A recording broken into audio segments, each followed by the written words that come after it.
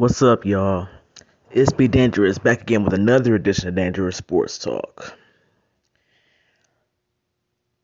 Oh, man. It's 6 o'clock in the fucking morning. I'm doing a show for y'all, so trust me. This was on my mind all fucking night. And yesterday, I got the news that John Madden, the Raiders Hall of Fame coach and broadcaster, passed away at 85. And on the 25th, I watched that All Madden documentary. They advertised it literally every day until it came on. So I'm like, yo, if you know me, you know I love sports documentaries. So I'm like, you know what? I'm going to watch this. Absolutely have to. And I wasn't disappointed because it showed us who John Madden was and what his legacy is. And I was telling y'all, I literally just said in the last episode, if you don't know who John Madden is beyond the video game franchise, you needed to watch that. And believe you me,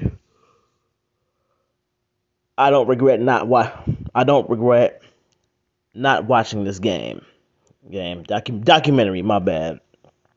So he was with the Raiders. He coached the Raiders for a decade, and they won the Super Bowl in the 1976 season. And they made it to 7 AFC title games under him.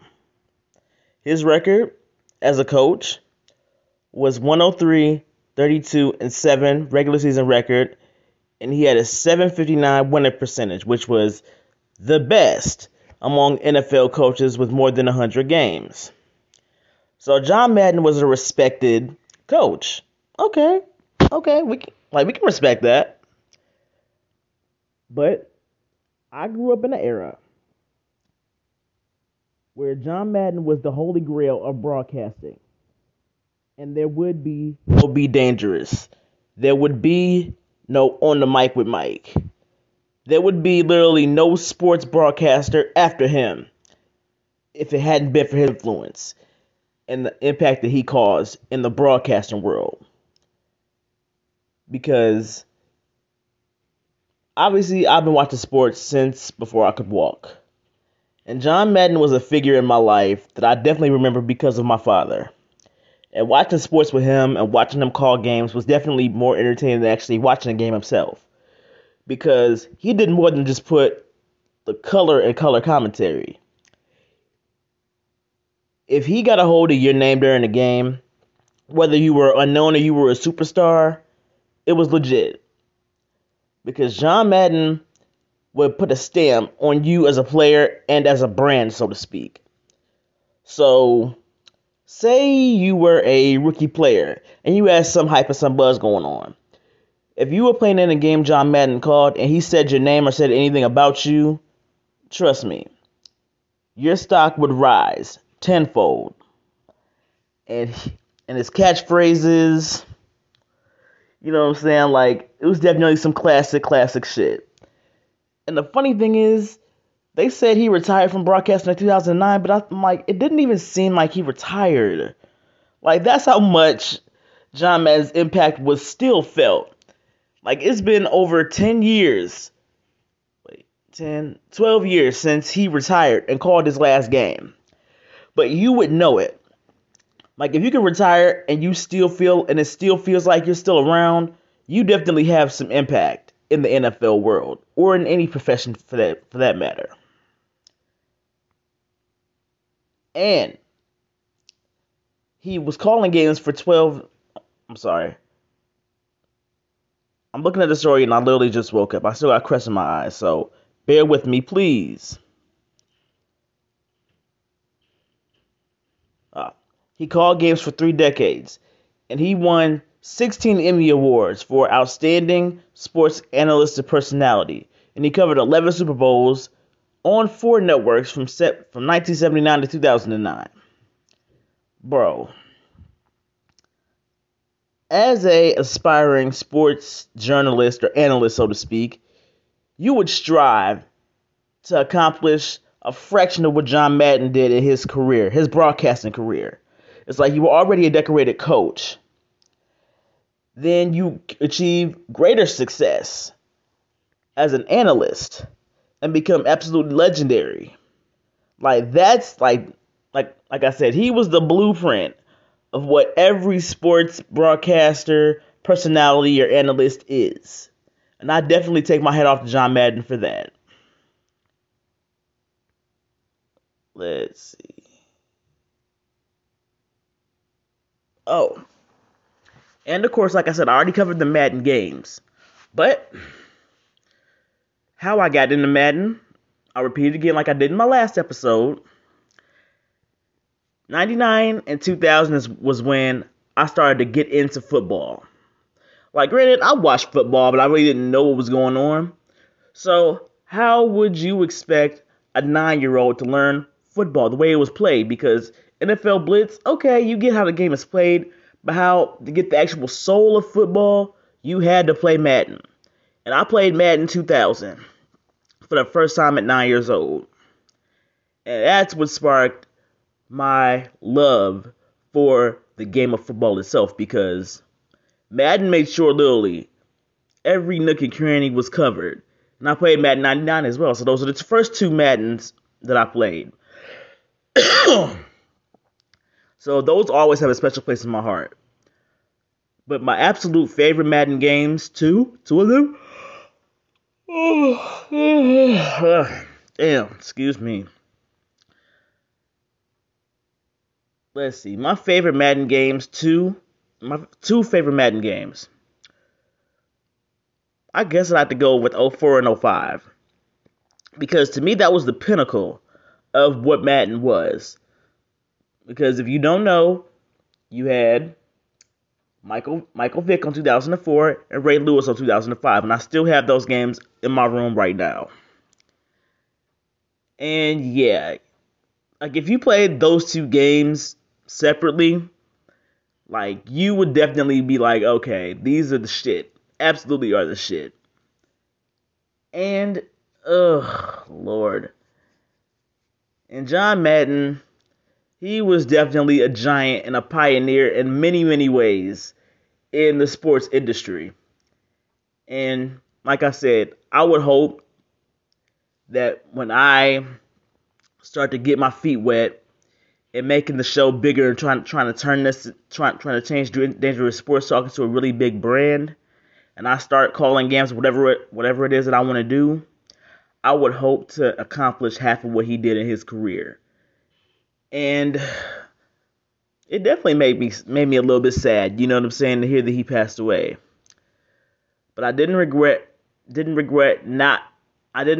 watching that documentary, because it gave me an insight on who he was as obviously a coach, a broadcaster, and as a person. Because they said John Madden, he was down to earth, he was personable, and he was a really good man. And if people can say good things about you as a person, that really is a testament to who you are. Because you can accomplish this and accomplish that in your life. But if you ain't shit as a person, then those accomplishments are in vain. Because if no one really has anything to say about you, good things to say about you as a person, as a man or a woman, then yeah, you need to do some reevaluating. But rest in peace to John Madden. Absolutely rest in peace to John Madden. And Mr. set another milestone last night. He was the first NBA player to get 3,000 3-pointers. And it's like, well, damn. And the scary thing about that is Steph ain't finished yet. He doesn't show any sign of slowing down. So when his career is over, there's no telling how many fucking 3-pointers that Steph is going to have. But now that he is Mr. 3000, he set some pretty damn lofty goals for any other player or shooting guard that comes after him. Because Steph, like I said, there are game changers And as much as people may love him and or hate him, if you're a fan of somebody else, but another story for another day. But Steph, like, god damn. And damn. Yeah, he's the first place player to hit 3,000 threes. And the fucked up thing is, the Warriors lost. And I always get on certain people on my team for breaking records and losing. But bro. Ooh, they only lost by 3. Damn. Yeah, the Warriors played the Nuggets last night and they lost 89-86. Well, I really doubt they really care about the loss because Steph hit those 3,000 threes. But bro, like, I love you, Steph. I love you. But if you're going to set a record like that, please cap it off with a win. Please cap the night off with a win, because that makes it even sweeter. Because for me, B. Dangerous doesn't give anybody excuses at all. So if you can go out there and you can break this record, you're already the 3-point king. We know this.